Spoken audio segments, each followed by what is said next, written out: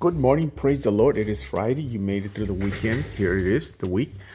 The end of the week. God bless you. Have an awesome day. Be blessed, and somebody cares about you. Remember, please, nobody owes you nothing. Let it go. Get rid of it. Forget about it.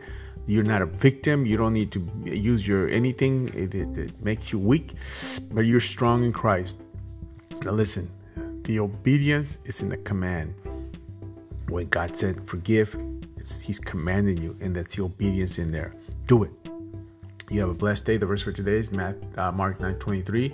What do you mean if I can? Jesus asked. Anything is possible if a person believes. Anything. God bless you. Have an awesome day. Be blessed. We're having a car wash this Saturday. It's not a fundraiser. It's to touch the community. It's free. Have a blessed day. The person of the Bible is Apollos. Apollos passionately taught others about and debated the principles of Christianity. He was a convert later. Aquila and Priscilla helped him out and gave him some more better direction. So those are people maybe you never heard of, but he's in the Bible, Apollos. So you have a blessed day. See you soon. See you in church on Sunday morning.